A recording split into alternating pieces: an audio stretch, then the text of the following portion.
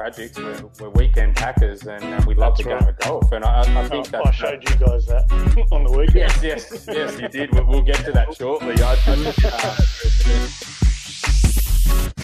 Alrighty, guys. Good evening, and welcome to another Tuesday night live with Golf Days Australia, brought to you by the netreturn.com.au, Dint Putters, Cobra Puma, and sessionset.com.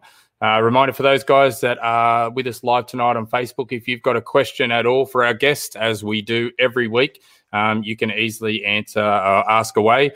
Just go down to the comment section below the video, ask a question, it'll come up. If you go into the description of the video, you can easily click on the link there for StreamYard so that we can bring up your name and photo as well. That way we can have a little shout out to you if you've got a question or a statement or anything like that you want to go for. That's what part of this process is. It's interactive, and that's something that, you know, we bring to you guys and something that we're proud of as well. But obviously, if you're not with us live on Facebook, hopefully you're listening to us on the podcast app of your choice. So we recorded our podcast last night looking at the action, plenty of action in the golf over the weekend. And so make sure you jump onto your podcast app, subscribe, and listen away. So tonight's going to be a good one. So we'll rip into it. I am joined tonight by the one and only, again, DP Double Par. How are you, mate? I'm well, Nate Dog. How are you, buddy? Good. Look at that. You've even got the microphone working. Oh, mate, it didn't work, actually. Again, yeah. DP Double Par. How are you? Here I am, and I'm... mate, I'm just making sure we're live. Just accidentally turned the volume up instead of down. Here I am having a crack at you with your microphone, and I've turned my audio up. Sorry, buddy. Hey, I remember my first live as well. Yeah, I know. You're a dead set rookie. What's going on, DP? Anyways, what's happening in the world of Double Par at the moment? Just watering me grass today. I tell you, I laid new turf. Yeah. Santa Ana Cooch. Reminds me of the golf course. Yeah. Mm. When are we chipping on that? No, you're not coming. You're never invited to my joint. All right. No, hang on. People didn't get online to listen to us dribble anyway. We've got a really good guest tonight. I don't want to ruin some of the questions, but I think he's a mate of Hendy's. I think he is a mate of Hendy's. I think that they were. We're going to get into that because there's some good questions of him and Hendy spending some time together in a village. But don't give it away. In a village. The village people, yes. I think they were. Yeah. Yeah. And I think bring him in. Come on, bring him in. Yeah, get him in. Okay, we'll get him. Let's go. Get him in. All right, mate. Tonight's guest, he's had 6 professional wins to his name. 3 of those being on the European Tour. He's also, as we're about to say and talk about, he's represented Australia at the Olympic Games in 2016. He was even the 36-hole leader at the Olympics. He played in the final group with Henrik Stenson and Justin Rose with millions of people watching. He's made 13 major appearances. Like, I could go on, but let's get him in here. Marcus Fraser, welcome to the Golf Days Australia podcast, mate. How are you? Boys, how are we? Good, Marcus. Good, mate. Good. Yeah, very well. Very well. So, mate, down there in Victoria, how's things going down there? Yeah, just down here in jail in Victoria. It's hopefully there's a bit of light at the end of the tunnel. Hopefully we can get back on the golf course Monday and get back to a little bit of normality. And we'll wait and see. But I think all the numbers are starting to head in the right direction. Hopefully, and it's something I think they had to do. But now everyone's had a gutful and they want their life back now. So hopefully we can keep improving those numbers, but get some normality back. Yeah. I hope that light is there. I just can't believe that, I'm an hour and a half over the river and, life's pretty much normal over here. And, we're taking the flag stick out. We're playing like normal pre-COVID rules. But, just a few hours down your way and you're in jail. So, hopefully we do get back to normality and you guys can get some golf going as well. That'd be good. But first up, we're going to get into a little ice-breaking segment. We call it the Quick Fire Part 5. So we've got 5 questions to reach the hole. First question, do you have any golf particular superstitions? Always mark my ball with a dollar coin, but tail up. So no idea why, but somehow just started and have been like that for a while. It doesn't matter what dollar coin it is. It doesn't have to be a particular year or anything. No, just an Aussie $1 coin, and that's it. Have you found a spot where you didn't have $1 coin on you if you're overseas or anything like that? No, I've got about 5 or 6 of them just scattered. You got them loaded up in the bag? Yeah, buried it. It's about the only money I've got. But, just got them buried in the bag there to make sure there's always one there. Awesome. 7-iron carry distance, no wind. 148, I'm going to say. 148. Favourite movie? Jeez. Left field. So you think the golf questions are coming, and then we just throw favourite movie in there? Oh, movie.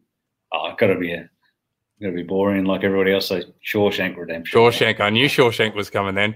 DP, what's your favourite movie? Just out of interest. We still in the PG time slot? We're never in the PG time slot, mate. I don't know. That's a tough question, isn't it? I got plenty. Probably Rain Man. Would you believe? Love a bit of Rain Man. Yeah, nice. First tee box, standing over the ball. What are you thinking? Don't miss it right. Don't miss it right. That's your miss, is it? Oh, that's my stock standard. Yeah. So I think just timing. Yeah, it'd be just rhythm and timing. And last question: how many hole-in-ones? 9. 9. Have not won a thing. Have not won a thing. No? No, not one thing. Had there been things on offer and it was just in the wrong round? Well, Switzerland a couple of years ago, every year, every par 3 in Switzerland had gold bullions, they had cars, watches. The first year they didn't have one. I think it was on the 8th. Holed out and went in there, and it was a bottle of champagne, I think it was. So that was it. That was 9 hole-in-ones. So I think the year before was like a 25 grand Omega watch or something, and yeah. How old were you with your first one? It was actually at Kingswood. I was probably, I reckon I was maybe 20 or 21. And how long since the last one? I reckon that might have been the one in Switzerland a couple of years ago. Yeah. Okay. I've actually got a funny story. I don't know if I've got time for it, but my brother used to play on the Asian Tour. He had a hole-in-one in Indonesia, and it was on the 17th hole, second last hole of the tournament. Jumped up on the bonnet of the car, had it, hold out. They went in. They said, "Oh, do you want the car or do you want the cash value of the car?" And he said, "I'll take the cash for sure." And I said, "Well, we need to take $1,500 off it because you scratched all the bonnet." So on the bonnet with all his spikes and this brand new Peugeot, he scraped all the bonnet. So. DP, you got your bonus question fired up? Bonus question is, what is the first course you're going to play on Monday if you can get on the golf course? Peninsula Kingswood North course. Very good. That's where you're playing out of? Yeah, I was always a Kingswood member. Then the whole merger took place with Peninsula, and been down there ever since. Not sure if you guys have been down there, but incredible facility. So. Yeah, no, I haven't played down there. Yeah, no, it's amazing. It's probably the best greens I've putted on anywhere in the world comfortably. So it's pretty special place. Yeah, completely rebuilt the whole 2 courses, clubhouse, gym, pool, tennis, everything you can think of. It's full country club. That sounds like Leeton where Nate plays. It does. It does. Very close to that. I'll tell you what, our greens are, they're getting good at the moment. I'll tell you what, new greenskeeper come out from Tumut, just started up and already seeing the difference he's making. But, yeah, I'm pretty sure it'd be pretty close, if not on par. You ever played at Leeton, Marcus?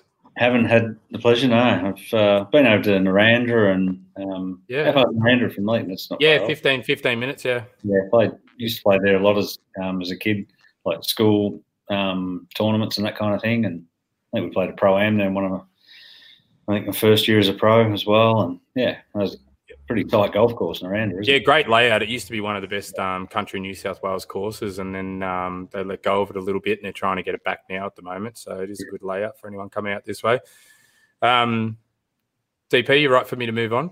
Yeah, mate. Look, Marcus, you talk about your 9 hole-in-ones. We've got to probably ask this question: is how many double pars have you ever had? Double pars. It sounds better than a 10, right? So, or an 8 or a 6. Well, your boy Kyle Stanley had a 10 on the weekend. I think he made it onto your Instagram page, didn't he? Straight away. Yeah, mate. Yeah, I'm not sure. It would have been a few because I'll be having a head off somewhere, and I will be tapping it around the hole trying to. Yeah. Well, I'm going to ask you about my most famous one. It was in the Olympics. Your mate Hendy had one. Do you remember that? Yeah, I think it was only about 9 holes in, I think, wasn't it? It's the best one ever. He loves it. He owns it. It's good luck to him. I think he brought that up to us, didn't he? Yeah, he did. He told us. Yeah, we didn't even know that. And he put himself in for that one. All right. So we just mentioned about your junior playing, this side, this Riverina area, Corowa boy, yeah? Yeah. Mum and Dad still live back there on the river. And I think that's frustrating with this whole COVID thing. You can't get back there to go and see them and get back into Corowa. So that's the real frustrating thing. Yeah. How'd you get into golf? We grew up on like a small hobby farm just outside of town, and an older brother and a younger brother. I think Dad used to play down at the local golf club, and we just sort of, I think, pinched a couple of his golf clubs and went out in the paddock and started hitting balls around the paddock, and then all of a sudden we started hitting balls around the house, and then we come back the other way, and we had a tomato stake out in the paddock, and you play the front nine around one way of the house, and then you come back around the other way for the back nine, and then not too long after that, Dad was at work, and then Adam and Jeremy, my two brothers, we went and grabbed a mower, and we mowed a green right in the middle of the back lawn, and then dug a big hole and had a bunker, and I think that gave Dad a coronary when he came home from work that we just decided to put a green, but it wasn't much of a green.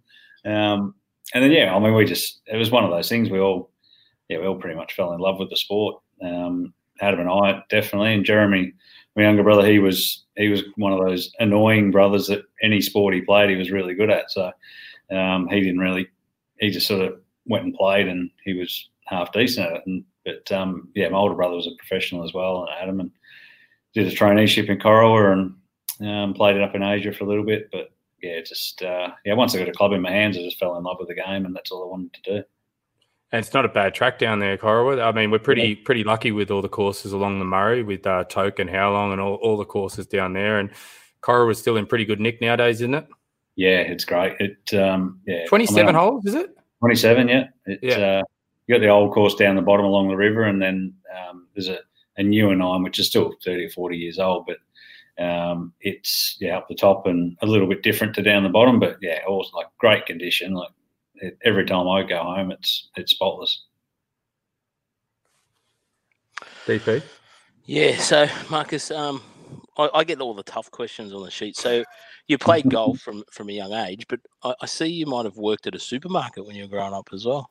Yeah, absolutely. I left school, I think, halfway through year 11 because I felt like I knew everything. So I was never really given a chance to learn because I was told to stand outside all afternoon. So, it wasn't for me. And I was as a kid, as you do in country towns, you got a job at a pretty young age, and I was getting trolleys and whatnot out of the car park, and then just doing bits and pieces around the supermarket. So I left school and just did a bit of work in the supermarket, and then went to a furniture and carpet store, and then I think once I started improving at golf, I started travelling down to Melbourne, and then decided to move down to Melbourne when I was about 19, maybe 19 or 20, and then ever since then been down in Melbourne. So where'd you end up doing a traineeship, or how did you get into professional golf? I came down. I just played pennant for Kingswood, and then I think kind of out of nowhere I won the Victorian Amateur Championship, and then that pretty much got me into the Victorian Institute of Sport, and then I had a pretty steady, I suppose, progression. Once I got in there, and I got in the state team, and then got in the Australian squad, into the Australian team, and then it kind of just, when I first moved to Melbourne, I thought I might be able to turn pro, but then things just probably went better than I thought they would. And all of a sudden, after playing for Australia, I decided to turn pro, and I think the end of 2002. So what age were you then? I think it was 23 when I turned pro. So a little bit later than a lot of guys now. And I think, I wasn't really too serious about golf until I was 18 or 19 and started coming down to Melbourne. I hadn't really played any in Melbourne at all, any junior golf. I just played some school golf and Murray District golf, and that was about it, really, back home. So you said you had the state team and the Australian team. Who were your teammates? In the state team? Both, yeah. Give us some. Yeah, so we've got like Brad Lamb, John Sutherland, Andrew Webster, Aaron Badley was in the team. I think he turned pro. He might have been a couple of teams that I was in. And then Aussie teams, same sort of guys. I think Richard Moyer was in the squad, and I think when one of the Queensland boys, I'm showing my age here, I can't remember any. The squad was probably made up of maybe anywhere between 10 and 15 guys, and there was always different teams that went here, there, and everywhere. And I think probably Andrew Webster was probably the real standout when I think he won like 3 or 4 national trial events one year before turning pro, and then ended up getting pretty crook after that and didn't go on with it. But a lot of guys that I was sort of just after Ogilvy and those guys from Melbourne, Steve Allen and those guys. So I was in that next probably wave after those guys. Yeah, okay. So you mentioned your 3 amateur wins. So you had the Victoria, you had Asia Pacific Championship 2001, and then the New Zealand Amateur in 2002, and then turned pro after that. Yeah, we played. I think played Eisenhower Cup up in Malaysia, and I actually went to European Tour School first stage before the Eisenhower Cup. Kept my amateur status, played Eisenhower Cup, and then went back to Europe for second and third stage after that. So, I think my last year as an amateur was pretty much a full-time amateur playing. I was working down in Melbourne, packing sunglasses and playing golf as much as I could and trying to fund as much as I could. Not a bad amateur resume there with those wins. I was lucky. I think played a lot of Ivo Witten events and did really well, and obviously making the state team and then the Australian squad and the Australian team was definitely it's about 6 or 7 Australian teams I was in, but definitely the Eisenhower Cup and Asia Pacific were probably the 2 big teams. There's a 3-man team for Eisenhower and a 4-man team for I think Asia Pacific. It was really lucky to get that. I think getting that experience of travelling and living in hotels and that sort of stuff as an amateur really helped me once I turned pro to be able to, sort of bit of a head start, I suppose, by having access to all that travel before turning pro. Just thinking, talking about that at that age and being able to travel and play golf and start to think, this could be my career. How good's this? Is there some advice that you'd give kids at that age right now that are just starting to, I know it's a bad word to talk about at the moment, travel with COVID and everything, but are going through that process and starting to think about what's out there? Is there some advice or things that you would have liked to know about how exciting the travel is and playing golf around the world? Yes, I mean, it's definitely a lot different back then, I think, but there's so much more online now that it's just become so easy to travel as well. You can be on a flight, you can book a flight and a hotel within 5 minutes, whereas we were still doing everything through travel agents when I first, I think the big thing for the guys at the moment is just play, just keep playing as much as you possibly can. It's all well and good to say you want to work on your game to turn pro and all that sort of stuff, but I think you just got to play and you got to get better at playing. It's all, I think some of the best players in the world don't have best golf swings, or they just know how to score and know how to play, and they know how to turn a 75 into a 70 or a 71 and a 72 into a 68. That's the big thing, I think, for me. But travel, I think you definitely have someone that you can try and partner up with. It's a pretty lonely sort of place out there when you're on the road, you're on the other side of the world. And I think, if you've got someone else, even if it's from another country, I think having someone to partner up with, share a room with, or, you're eating dinner with, just to have that mate out on tour is pretty important. Yeah, definitely. I mean, that loneliness that you mentioned must be a big factor. And, how do you deal with that when you're on the road? Yeah, I think exactly that. Like Wade Ormsby and myself were always we both got cards at a similar time, and we didn't know each other before that. We became really good mates, and we're Wade's one of my best mates now, and he's still playing over in Europe. So yeah, we would share room. Like probably I think I played about 350 odd tournaments over there. I would have shared a room with Wade, probably 250 of them. So having a really good mate out there is really important. And lucky, I had when I first went over to Europe, I had a really good mentor in Peter O'Malley. He sort of took me under his wing when I first got there, and that was a massive help because all of a sudden I was in a spot that I was out of my comfort zone, and all of a sudden you got someone there and I at that age, Peter O'Malley was a whole household name, still is a household name in Australian golf, and to have someone like that basically came up to me and said, this is what you can do. I can help you with this. And didn't have to do that, but it was just to show us what kind of person Pom is, and we've been really good mates for a long time, but it was just purely because of that. He went out of his way to help me, and he saw I was a young, probably naive guy turning pro, and he really got me on my way, and very grateful for that. Yeah, I think we touched on that a little bit when we talked to Jason Scrivener over there. He was talking about, the young kids that are coming over from Australia, and especially because of the COVID bubble and that, how they were kind of, looking after them, the Zach Murrays and that, and just, taking them under the wing, I guess. And that's got to be a massive, a really good thing for a young kid like that to experience and have those mentors like you did with Peter O'Malley. I think that's a brilliant thing. And it's very interesting hearing about that as well. I think a lot of people can think of golfers as, just off in their hotel room, just hitting balls, playing golf, whereas that social aspect and that loneliness is just something that normal amateurs wouldn't think about when they're thinking about how good traveling the world is and playing golf. Yeah, and that's where I think guys like Scrive are really impressive, because he asks a lot of questions to the older guys that are out there. So there's a lot of young guys that just won't ask, and like probably a lot of us when we first turned pro, you've been at the top of the amateur game and you think it's just going to be an easy transition, and you kind of feel like you probably know everything going into it. But that's where I felt Scrive was really impressive, that he was just asking questions all the time and wanted, purely because he just wants to get better, wants to make his life better, and wants to make life on tour a lot easier. And he really stood out, that's for sure.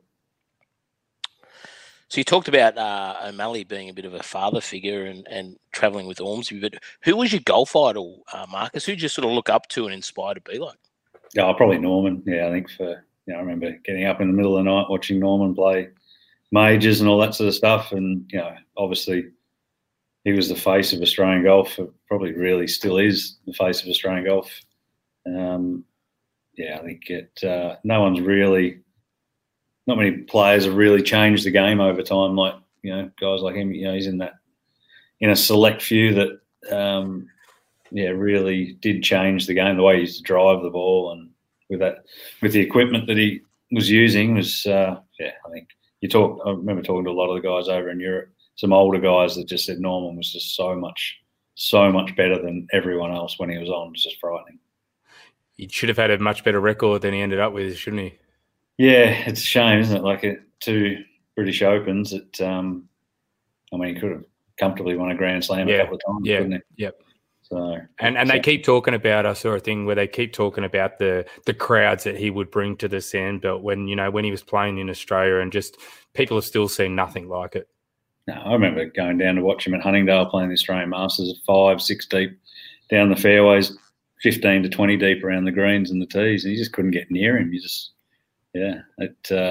Amazing. Yeah, he just had that aura. I've been lucky enough to play with him a couple of times, and just has that aura about him. And you could be hitting balls on the range and he walks past and you kind of feel him walking past. You just know he's there. Tiger obviously has the same thing. I was going to say he's the Aussie Tiger in that way then, isn't he? The crowds that he brings and that aura that he brings. Yeah. What's he like in real life? You've got to play with him a couple of times. Yeah, pretty quiet. Didn't really get much out of him, to be honest. I played with him up at the Aussie PGA and I think again in China at BMW tournament in China, and didn't really get. But I think it's one of those. The end of your career to say that you played with someone like that. I've been lucky enough to play with Tiger and Norman, so it's pretty fortunate. They're the things that you kind of remember as well. It's actually interesting. I heard an interview with Norman the other day, and he's one of those golf nuts that can literally remember every shot he's made, the distance of the shot, what club he played into it, what the wind was doing. Are you one of those guys that can do that? No, I can't even remember what I had in the last round down at Peninsula. So, I hit balls today, actually, and I can't even remember what club I was hitting, so I'm not really sure. Yeah. So I've got to ask Marcus, did you towel him up when you played with him? Or? I can't remember. There was a time when Leighton Hewitt was caddying for him up at Coolum, so I can't remember. I think I missed the cut comfortably. I think I made about 35 down one of the holes with had water down the left. So that was the end of my not a biggest. No, it's DP. You've been close to that number. I had a 30, a genuine 30. I don't think yours was 35. Yours is an exaggerated 35. His 35 was a 9, an 8 or a 9. Yeah, it felt like your 30 is a legit 30 with a 1 putt. Oh, it was a 2 putt, but it definitely wasn't a 6 jab. It wasn't a 6 jab like Danny Lee the other day. So we've gone on your amateur, we've gone on your idols, your people that looked after you, your travel buddies. We get into your professional career, and I think we touched base, and Nate mentioned them before. 3 European Tour wins, the BMW Russian Open, the first. Talk us through that. Yeah, it was one of those ones that I was playing Challenge Tour. Obviously over in Europe, and I got off to an ordinary start. We went to South America early on, then came back to Australia, then went to Europe and played some events and got off to a pretty good start. I won Denmark and Finland. And then the following week after Finland, we went to Russia and then won that. So that was co-sanctioned with Challenge Tour and Main Tour. So that got me straight on to Main Tour and was lucky enough to play over there for, I think, about 16, 17 years. So it's, Russia's That's a crazy year, 2003. Like, you have those Challenge Tour wins. You've only just turned pro as well, and then you win the Russian Open. That's one hell of a year. Yeah, it's one of those things, isn't it? Like when you turn pro, you want to get off to a fast start because you get behind the 8 ball and the credit card's only going to go so far. So definitely lucky to get off to a fast start because it kind of you get that little bit of a bank to set yourself up. So it was really lucky that I played well and won some tournaments and got that experience. Probably more the experience playing on the European Tour for the last 6 or 7 starts for that year. To go into 2004 playing a full schedule, I'd already been out there for half a dozen events in 2003. So to have that experience going into 2004 was, it felt like I had a little bit of a jump, and it sort of set me up for the rest of it. Sorry, DP, I'm cutting you off here, but you won the Russian Open in a playoff, and I've just I must have skipped this one, but you won the Finnish Open as well, the Challenge in a playoff with an eagle on the 3rd extra hole. This is the one shot I can remember. This is okay. Yeah, it was lob wedge. Take us through it. Yeah, lob wedge. I think it was the 3rd playoff hole, and it was lob wedge from 81 metres. Landed about 5 short, downwind, rolled up, bang, and in the hole, and it was all over. Had he hit out already? I can't remember if he'd. No, I think he'd already hit. I think he'd. That was a drop, mic drop, walk off. Thanks for coming. I didn't have the front to say yours is good, mate. Pick it up. But, what he probably pinned it to like 4 foot or something, didn't he? Yeah. So it's that's one of the few that I can remember. And the Russian Open you won as well in a playoff. Yeah, it was against Martin. I can't say his surname. Yeah, I was looking at this. Like Wiegler or something like that. So an Austrian guy. He actually played in the Eisenhower Cup for Austria when we played that year before. So I knew him fairly well. But that just changed everything. Winning that's for sure. And DP, I think Vladimir Putin's won that for the last 10 years in a row. I saw that note you put in the spreadsheet. What's that shit about? Who was on your bag? Who was carrying the bag for you, the BMW? We just had we had all local caddies. I actually had a young girl caddying for me, I think, from memory. It's just all like school kids and everything that were, bags were on buggies and everyone was just, I mean, no one was travelling to Russia for a co-sanctioned event with Challenge Tour and Main Tour. So trying to save every penny you could too. Does she get a bit of cash for that? Yeah, I can't remember what I paid her. It wasn't. I don't think it was. Did you cooch her? No, definitely not. No, I think I sent some money to her parents' account. So a couple of ruples. She was good. Yeah, interesting. We went into Moscow and I think one of the days, but it was just in this big compound, the hotel and the golf course were inside these gates, and it's just on a massive compound, really. A few vodkas? I'm sure I would have, that's for sure. After winning that, I'm sure you and Ormsby might have gone at a few. Yeah, I don't think Wade was there. He went to tour school I think he was the end of that year, and he went to tour school, and so we were both out there in 2004. So very good. So then your next European tour win, wasn't for another 7 years. What was that 7 years like? Were you chasing a win? What was the go there? Yeah, I probably had plenty of chances, but just screwed them all up, to be honest. It felt like I wasn't far off, and I think I went through a patch where I think I struggled with my game, but just held on to my card for a year or a couple of years there. But I think Pamps got you in the Masters. The Aussie Masters in a playoff in 2008 as well. Yeah. So it had plenty of close calls. I finished runners-up New Zealand Open. Probably felt like I definitely should have won that one. I think Nathan Green won that. I think I butchered the finish to finish second with about 6 other blokes. So that was an expensive finish. But I think the tournaments are just hard to win, especially at that level over there. And that's the thing, when you do get a chance, you just got to try and grab it, because you don't know when the next one's going to be. So I think I had 6 or 7 years in between my 3 wins over there. So sometimes it feels like you do everything right, but it just doesn't go your way, and then sometimes you just kind of jag one out of nowhere. So things just got to go your way sometimes as well. It puts it all into perspective, the records like Tigers and Greg's and all of those superstars when they do it, because you're 100% right. You're not winning them every week, are you? Like there's 150 odd people in the field, and any of them can win it on their day. So it just shows you how good Tiger was in his peak. Like, he was playing against the best of the best and making them look silly. Like that US Open at Pebble in about 2000 or 05, whenever it was, he won by 15. Like, to win a major by 15 in that field. Yes. No one will ever do it again. No way. No. That Ballantyne, so that's it in, what is it, how do you say it? Jeju Island? Yeah. In South Korea?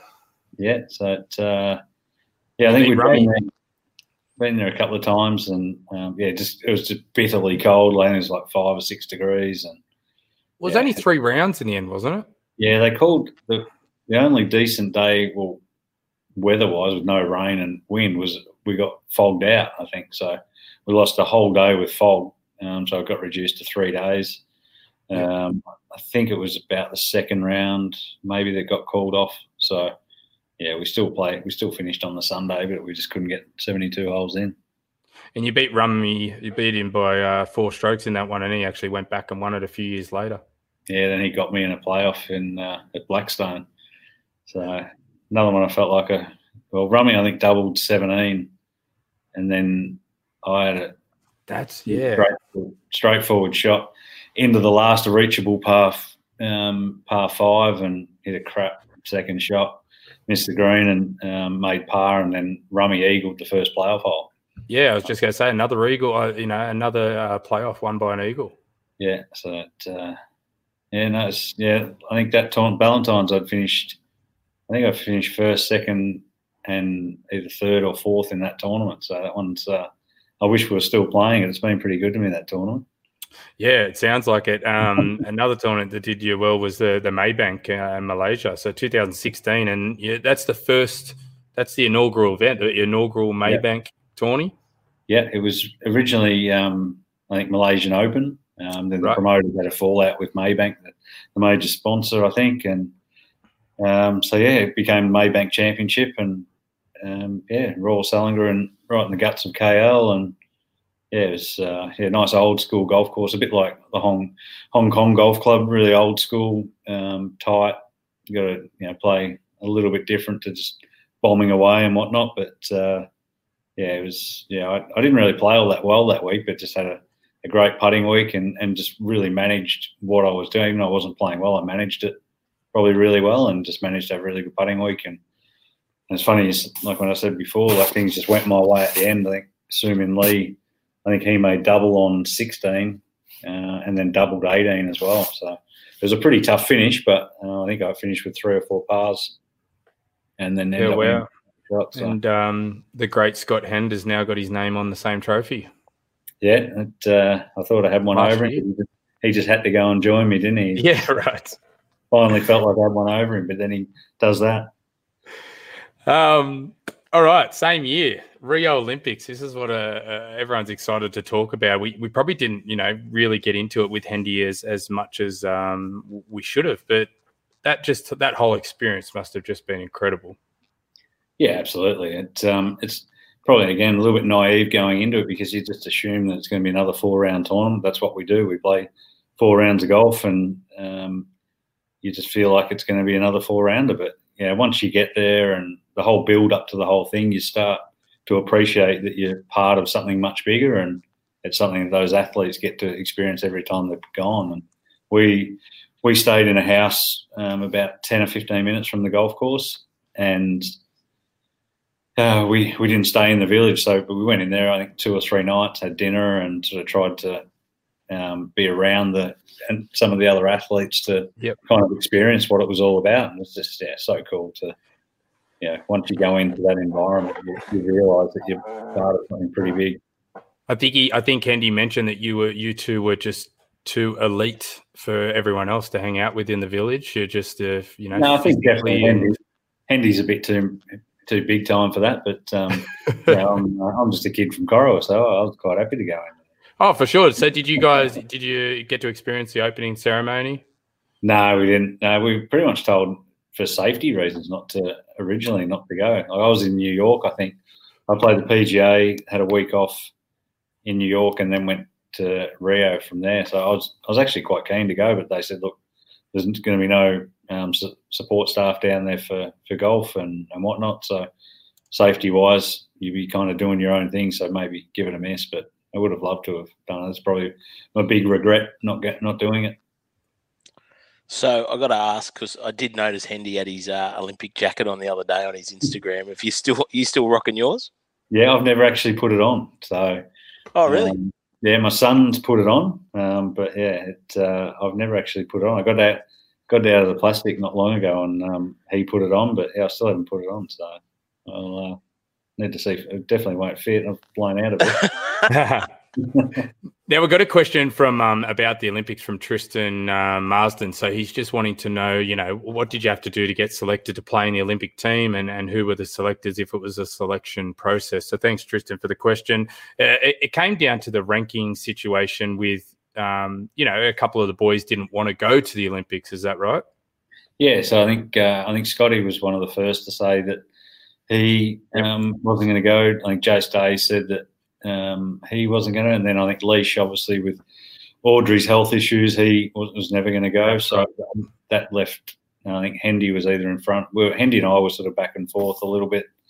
Who was going to get in, and then I think Hendy won another tournament, won about his 250th on the Asian tour, so that got him in, and then I think I was next in. So then Leash actually rang me and said, "Yes, look, I've just pulled the pin.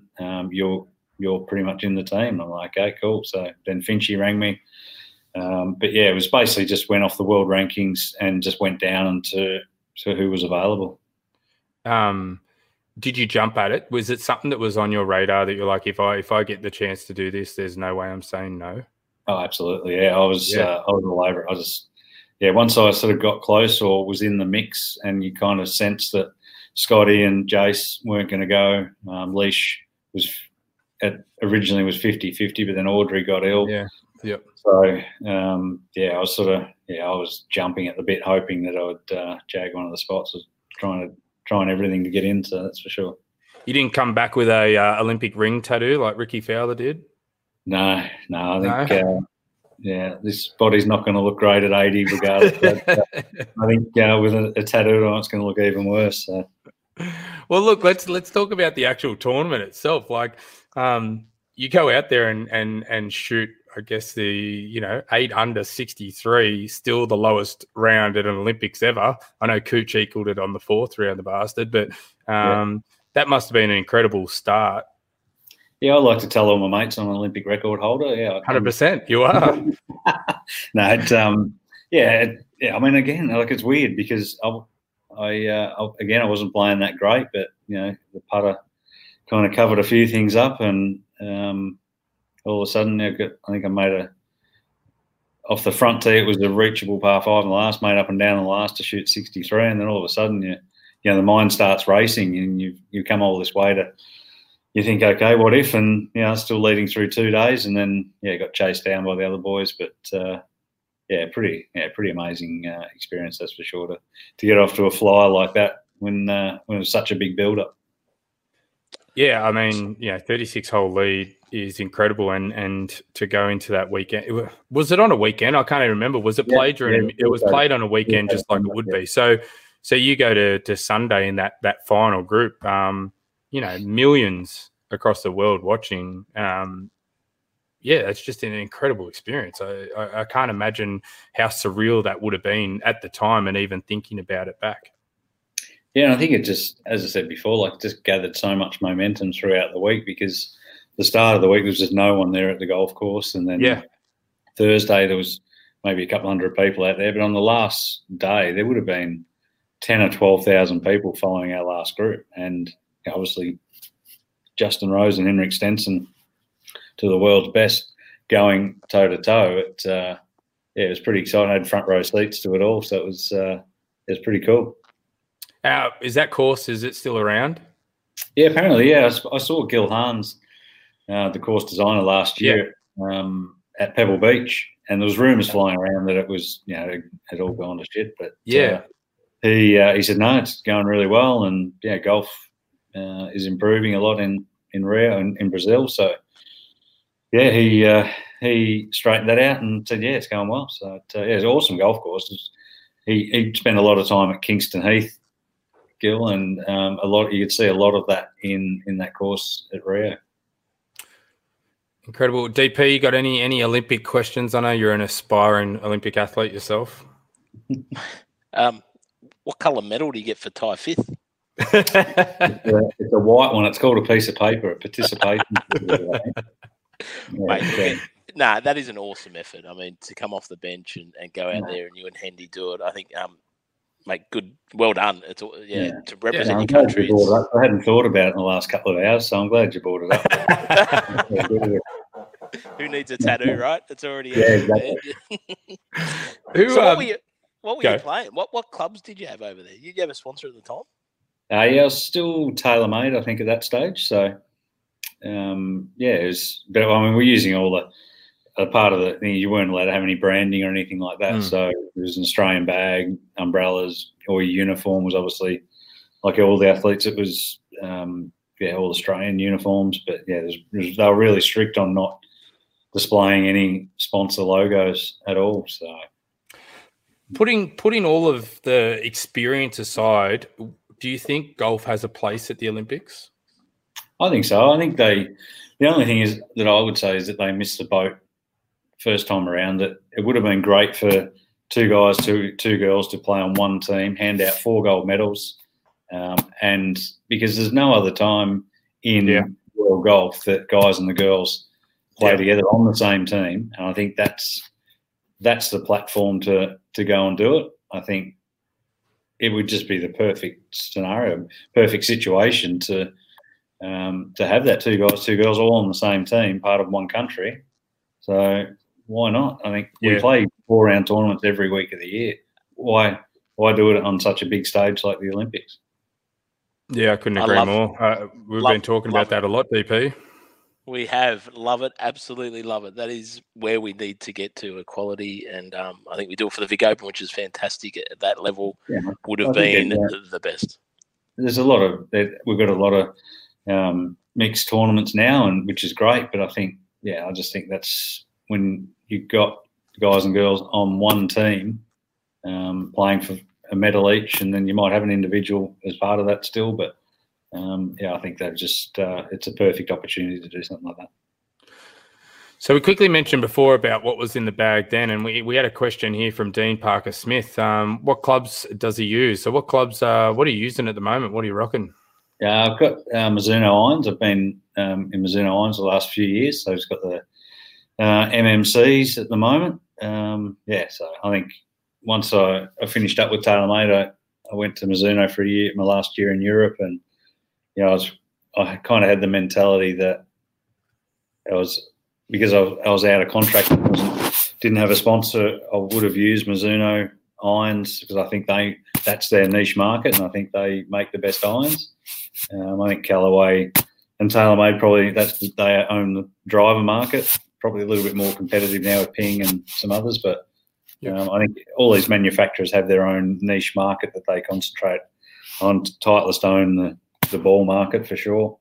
So it's I've got quite a bit of a mixed bag at the moment. I've got an Epic Flash driver, the new I don't even know the new one, the Maverick or something, isn't it? The 3-wood.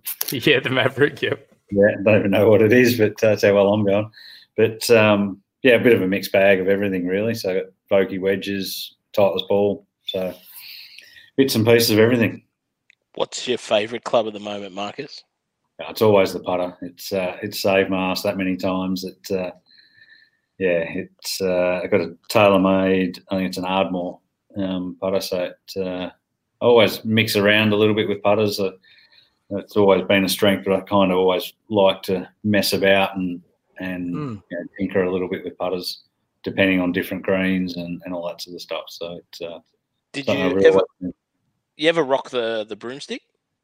No, it's not a good stroke when I put a broomstick in. It goes all over the shop. So I've always been. That's always been my strength, putting. So I haven't had to resort to the broomstick, thankfully. Like Nate's mate, Bryson, what's he using? One of those anchor. Don't worry, mate. He's just major open champion. All that's right. The thing I don't get is that they took out anchoring and he's got something running up his arm. Straight up the arm. Yeah, and he's anchoring against his other arm. That's what the rule says, isn't it? He can't anchor. Yeah, but he's a W anchor himself, isn't he? You're an idiot. I don't think. I don't know him myself, but he's got some pretty wild theories. It seems to work. Well, hey, you bring it up. Let's get into it. So, let's talk about Bryce. Let's talk about the beefcake. Let's talk about the distance issue at the moment. So that's there's every player's got an opinion on it. Fitzpatrick's come out, McIlroy's come out. They've all got different comments on what he's doing. Look, you've been known as, I guess, not the biggest driver of the ball yourself. I know what you're trying to say. I don't know. No, well, I was trying to say it in a nicer way than that. I'm one of the shortest hitters out there. I know that, but it's. Do you watch the guys, and especially like the young guys that are coming up, even in the amateur, and just these young kids that are just pounding the ball and just going, it's a different game? Yeah, I think the thing for me, I think equipment's forced guys to get big, and because you can go at it as hard as you want now and hit it as far as you want. But I think until they bring the ball back and add spin to the ball, make the ball spin a lot more, which is going to take away, because at the moment the ball just doesn't spin. So guys are going to try and hit as hard as they possibly can. So to double the revs on the spin rate is, I think, the answer to it, because all of a sudden, if you get it slightly wrong, it's going 3 fairways away if you hit as hard as Bryson does. So I think then you need to control the flight. Like, you have a look at all the old boys when they used to play. They were always swinging it pretty smooth, trying to control the flight into a breeze, and it was so much harder to do. Technology's definitely helped me, that's for sure, and it's helped a lot of people, but I don't think it's the way the game should be played. I think they need to. There's going to be some golf courses that are just completely obsolete in time, because I just think they need to add spin to the ball, and that will bring everything back. There's no point trying to bring driver size, heads down, and that kind of thing. Technology will always win there, but until they until they spin. There's always going to be another guy that pushes the game even further than that guy. So we had Tiger, and they talked about Tiger-proofing courses and, Augusta trying to make changes or whatever. And now you're talking about Bryson, and Bryson's not even the biggest hitter on tour. I guess he's just making the waves because of the way he plays and just how much he's going after it. Yeah. Do you think his game, it's all talking about leading up to the Masters and what he's going to do to Augusta, and he's not playing till Augusta. He's going to put on another 15 pounds. He's going to bring a 88-inch bloody driver out. What do you see happening for him going forward? Well, I think he's going to get injured. That's what I think he's going to keep going like that. But the thing is, if you make golf courses longer, it only suits a minority, doesn't it? That's right. Everyone else out of it. So, and the thing with Tiger, you put Tiger in any era and you put any era of equipment in his hands, he'll beat most people when he's at it. He would beat everyone at his best. He beats everyone hands down. No one gets close. So, I think that's where someone like an Adam Scott, technology hasn't helped him because he's such a pure swinger of the golf and strike it. He can just strike and just do anything with the golf ball he wants to do. And he's probably one of the minority that technology hasn't helped. I think if we had the old technology, Adam Scott probably would have won 10 majors. So it's affected different people in different ways. I'm not a great ball striker, so technology's helped me. But I think with Bryson, he just goes at it so hard. I think maybe it's only a matter of time before he gets injured. And you saw when Jason Day was going at it so hard, right. He had all his back issues, and he's eased it up a little. He still goes at it hard because he's fit and he's strong and he does all that. But I think the way Bryson's going at it is just bizarre. There's no one that's looked as out of control as he does, yet he's so consistent somehow with that driver, because it's like he's doing a power lift every time he stands on that tee box and he starts breathing to himself and he just goes on there and just tries to unleash. And it can't not be affecting his body in some negative way. Yeah, absolutely. It's only a matter of time. I think you can't put that amount of pressure on you. I know he's strong and he's put on a heap of weight and bulked up a lot, but to be going at those speeds, it's got to catch up with you at some point. But it's interesting because everyone talked about the US Open and Winged Foot and how his game won't be able to suit it, narrow the fairway, stick in the rough, and it just showed that didn't work. If you're going to be down there far enough and you've got a wedge out of that rough, and he's had that short game was so good at the US Open. So, people talk about distance and they talk about, just lengthen the golf course, but financially you can't just lengthen the golf course. It costs a ridiculous amount of money. So maybe what he is doing we'll look back on, because they might have the conversation and start to put some limits on where the technology's up to. Yeah, well, I think obviously, sometimes it's out of your control with weather and all that sort of stuff, but firm the golf courses up. That was the thing when Peter O'Malley always used to say, he always used to think where he was pitching the ball. And you have a look at Pom's record around Royal Melbourne. I think there was a weekender at the Heineken tournament where he hit 36 greens in regulation over the weekend, and he had 33 uphill putts out of 36. And it was just most guys weren't hitting 36 greens for the whole week. Yeah. That's just pure ball control. And Pom was one of the best strikers of the golf ball. The ball just didn't move. It just went dead straight every time. And he just knew exactly where he was pitching it. That has kind of been lost in the game. That's almost obsolete now, I think. Yeah, it's a bit insane. I think I personally agree with your take on the golf ball. I think that's where they need to look and bring people back to a little bit of normality. But we touched on majors, and you've been fortunate. You played in 13 majors, everything but the Masters. So have you played Augusta though? No, I'm glad you brought that one up again, because I haven't thought about it. But, I got to 51 in the world at one point. Yes. Got to get to 50, but when they cut it off at the end of the year, I think I was 56 or something. So, all my mates quickly reminded me about it, and because they all wanted to come to the Masters, and I stuffed it up for them, so that was my fault.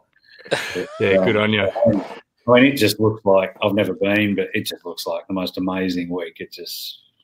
I still get up first thing in the morning and watch that when it's on, and it's just, it's one of the few American golf courses that I really would love to play.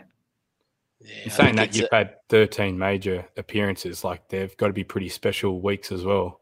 Yeah, absolutely. Yeah, they're so different to any other week. I was lucky enough to play 2 British Opens at St Andrews. I think Are they completely different from any other week? Do you know it's major week? Yeah, definitely. It just has that buzz about it, and you know that the pins are just going to be completely different. You know you're going to get stuff thrown at you that you think, oh no, they'll move the tee forward there. They don't. It's just a proper test. That's why there's only 4 of them for the year, and they're supposed to be hard. They're, as much as sometimes you don't enjoy battling it out during the tournament, at the end of the week, you just can't wait to have that chance again to go and do it because, I think they're just so unique, that especially and the courses they play, especially the British Open. As I said, to play 2 British Opens at St Andrews, that's nearly at the top of my. I was going to say, are they your favourites? Yeah, it's pretty special place. Yeah, that's for sure. I've been lucky enough to play St Andrews probably 50 times through the Dunhill Links and a little bit as an amateur and whatnot, and it just gets better and better every time you go back. I could only imagine it changes every time as well. Yeah, it's just, you can be, all of a sudden you'll be out there 3 or 4 holes in and be perfectly calm and you think, what a great day this is going to be. And then the temperature drops 15 degrees and misty rain comes in with 30-mile-an-hour wind and you think, geez, get me out of here. It's just, it can just change so quickly, and from day to day you feel like you're playing a different tournament. Is there a way that, you say the majors are so different and everything about it's different, with your mentality going in and a young guy that may have never played a major before, is there a way that he can go, all right, this is just a normal tournament and go in with that mind frame, or is that not going to work? I think, I remember my first major was 2005 at St Andrews, and I was just completely overawed. You still get nerves standing on the first tee at St Andrews in a practice round for the Dunhill. It's just one of those things. But I was just shitting myself basically for the first day, and I was it's everything I'd ever wanted to do was playing a major championship. The first one I ever played was at St Andrews in the British Open, and it's just I just got completely overawed by it all. It is. You do have to try and treat it as any other tournament, but it is tricky to start with. You need to be able to. I think it's like anything. You need to be able to plan a couple to really relax and think about what you're actually doing, because you do need to treat it just like any other week. At least, I guess, out of all the majors, having St Andrews first hole is not a bad first hole to have your first ever tee off in a major. Well, the second time I went there, it was funny because my caddy, we were on the range and we knew the wind was going to be playing straight downwind. So we're just like, okay, it's just 4 iron off the tee. It's perfect. So we get up on the tee and you've got this massive clubhouse behind you, and stupid me said, I think that wind's dropped a bit. And he goes, mate, might have something to do with that bricks and mortar behind you that's blocking the wind. I said, no, I hit 5 wood down there. I'll just get it down. I'll just chip it down there. And I pushed it and went straight in the burn on the right-hand side. And I was like, you dickhead. I just said, that's on me. That's completely my fault. And then I ended up actually having a pretty good week. I think I finished about 20th. So it was, I accepted it, owned it, and then we moved on from it. But it was, you just get caught up in the whole thing and you get away from what you're doing. What was, out of all the majors, what was your worst major experience? Probably the way I played at the first one at St Andrews. Just because I said I was overawed and just not even thinking about playing golf. I think Merion, I felt like I only missed the cut by 1 or 2, but didn't really feel like, didn't really feel like I did a hell of a lot wrong, and felt like I should. It was a really good golf course for me. and that was probably the one that I felt like I could have maybe contended at. There's a few. I think at Troon, I think I had a terrible finish to miss the cut when Stenson won. So there's a lot of things that, So I think 2015 was your best result. You tied 20 at St Andrews. Is that right? Yeah. Is that your favourite? I think so. Yeah, like obviously playing a British Open at St Andrews, but playing well. I think. And getting a bit of redemption, I guess, as well. Yeah, I think we. I got off to a pretty fast start on Sunday. I think it was 5 under through about the first 11 or 12 holes, and then we turned around. We came straight back into the breeze, and I was hitting 3-woods into par 4s and just not even reached. I think I drive a 3-wood on 17 and finished about 60 yards short. So, but I played with Leash, I think, on the Saturday. He shot 64 or something on the Saturday, and then he went and lost in a playoff that week. Zach Johnson, I think. Yeah, so that was pretty cool to go and finish. Would obviously love to contend a lot more than that, but to finish 20th in a British Open at St Andrews is definitely a career highlight for me. So, Marcus, you speak passionately about St Andrews. The next question is that your favourite golf course? And if it's not, what is your favourite golf course you've ever played? Yeah, definitely. It is. It wasn't when I first went there and for the first few years going there, and then it just gets better and better. You come to appreciate it more and more when you go back. I think Royal Melbourne and Kingston Heath are right up there as well. I think they're just so unique and so different, and the way that they just feel like that's the way the game should be played. And that's for the style of game that I kind of play. I don't hit it a long way and don't strike it like a lot of guys, and I feel like I get a lot more out of the ground on those golf courses, and I feel like that's back to the way I sort of learnt to play golf. It feels like that's how it feels a little bit more natural to me, and enjoy that kind of golf a lot more. And look, we're over that hour mark. We've really probably got to wrap time up, and it's been fantastic talking to you. 2020 COVID, it sort of killed you. What were your plans? Where are you to now? What's the plan for Marcus Fraser? Yes, I was just going to go up and play some stuff in Asia, but that's obviously all on hold at the moment. So had a few things to do here at home and done all that. There's a pretty long list of things to do, but I actually enrolled in a bridging course that the PGA have. So I'm going to chip away at that and try and knock that out.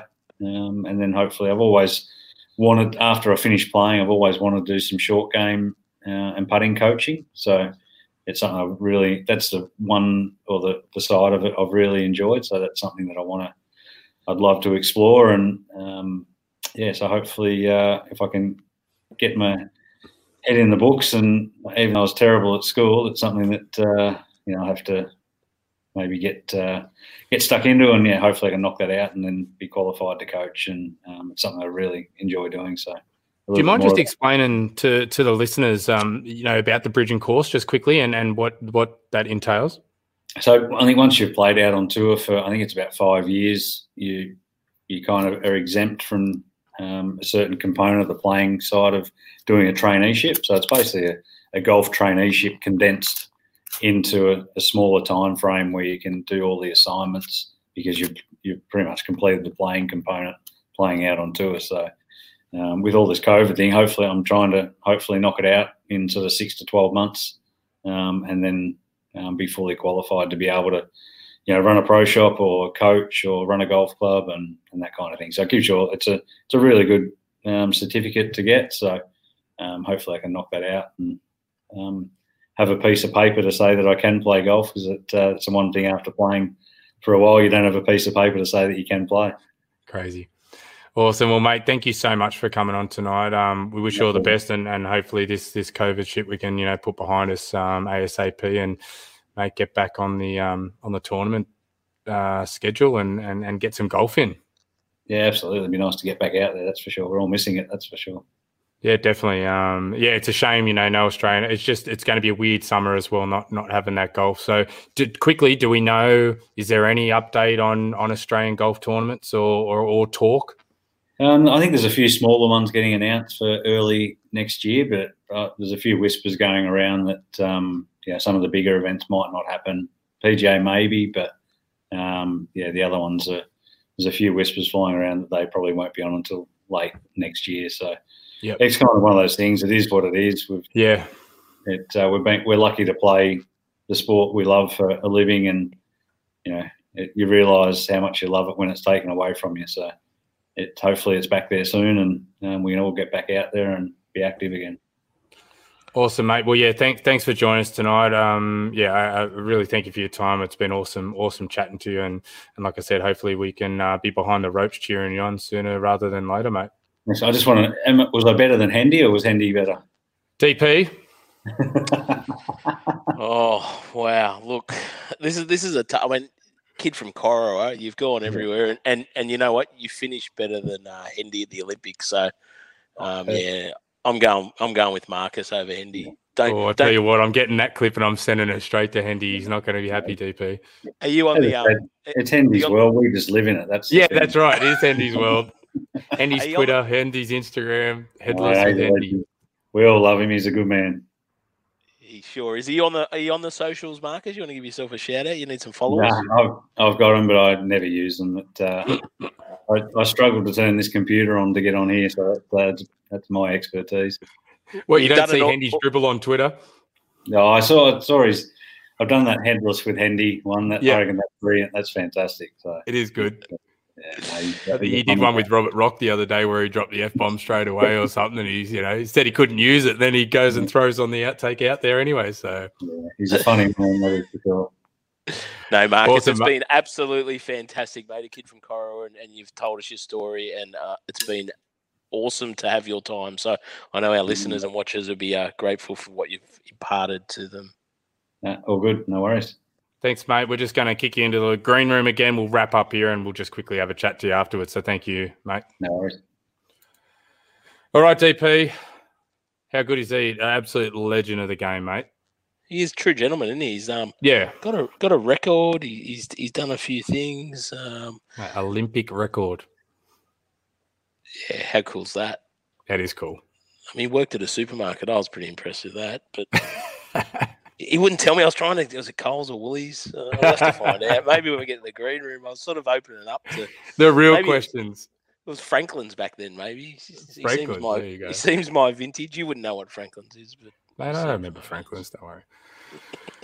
Nah, but seriously, a quick, go. BMW Russian Open, won that. He's won 3 European tours. Yeah, look, awesome chat. Yeah, throw to the sponsors. Another great one. We'll wrap it up here. Big shout out to Session Set for being our major sponsor with the podcast and obviously the big deal that they're doing for all our listeners. If you go into Session Set, they do the craft beer subscription deals.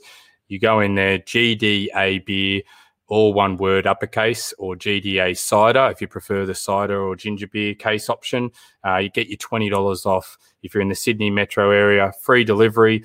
Outside of that, it's a little extra, and it is worth every cent. If you want to dabble in a bit of something different from your normal beers, if you're a bit go into the bottle-o and you want to try something different but you just don't know what to, mate, this is the best way to do it. I'm sipping on a XPA at the moment, which I've never really explored, and I'm loving the new beers that they're sending out to us. So go and check it out, sessionset.com, and Tuesday nights they have some happy hour deals as well, so you might be able to still get in there and grab it.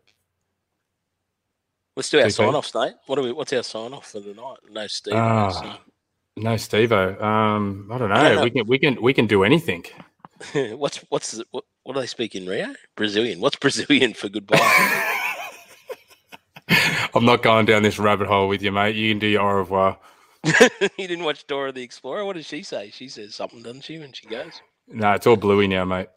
Okay. Yeah. Let's get out of here. All right. See you, boys. Thanks for joining us tonight.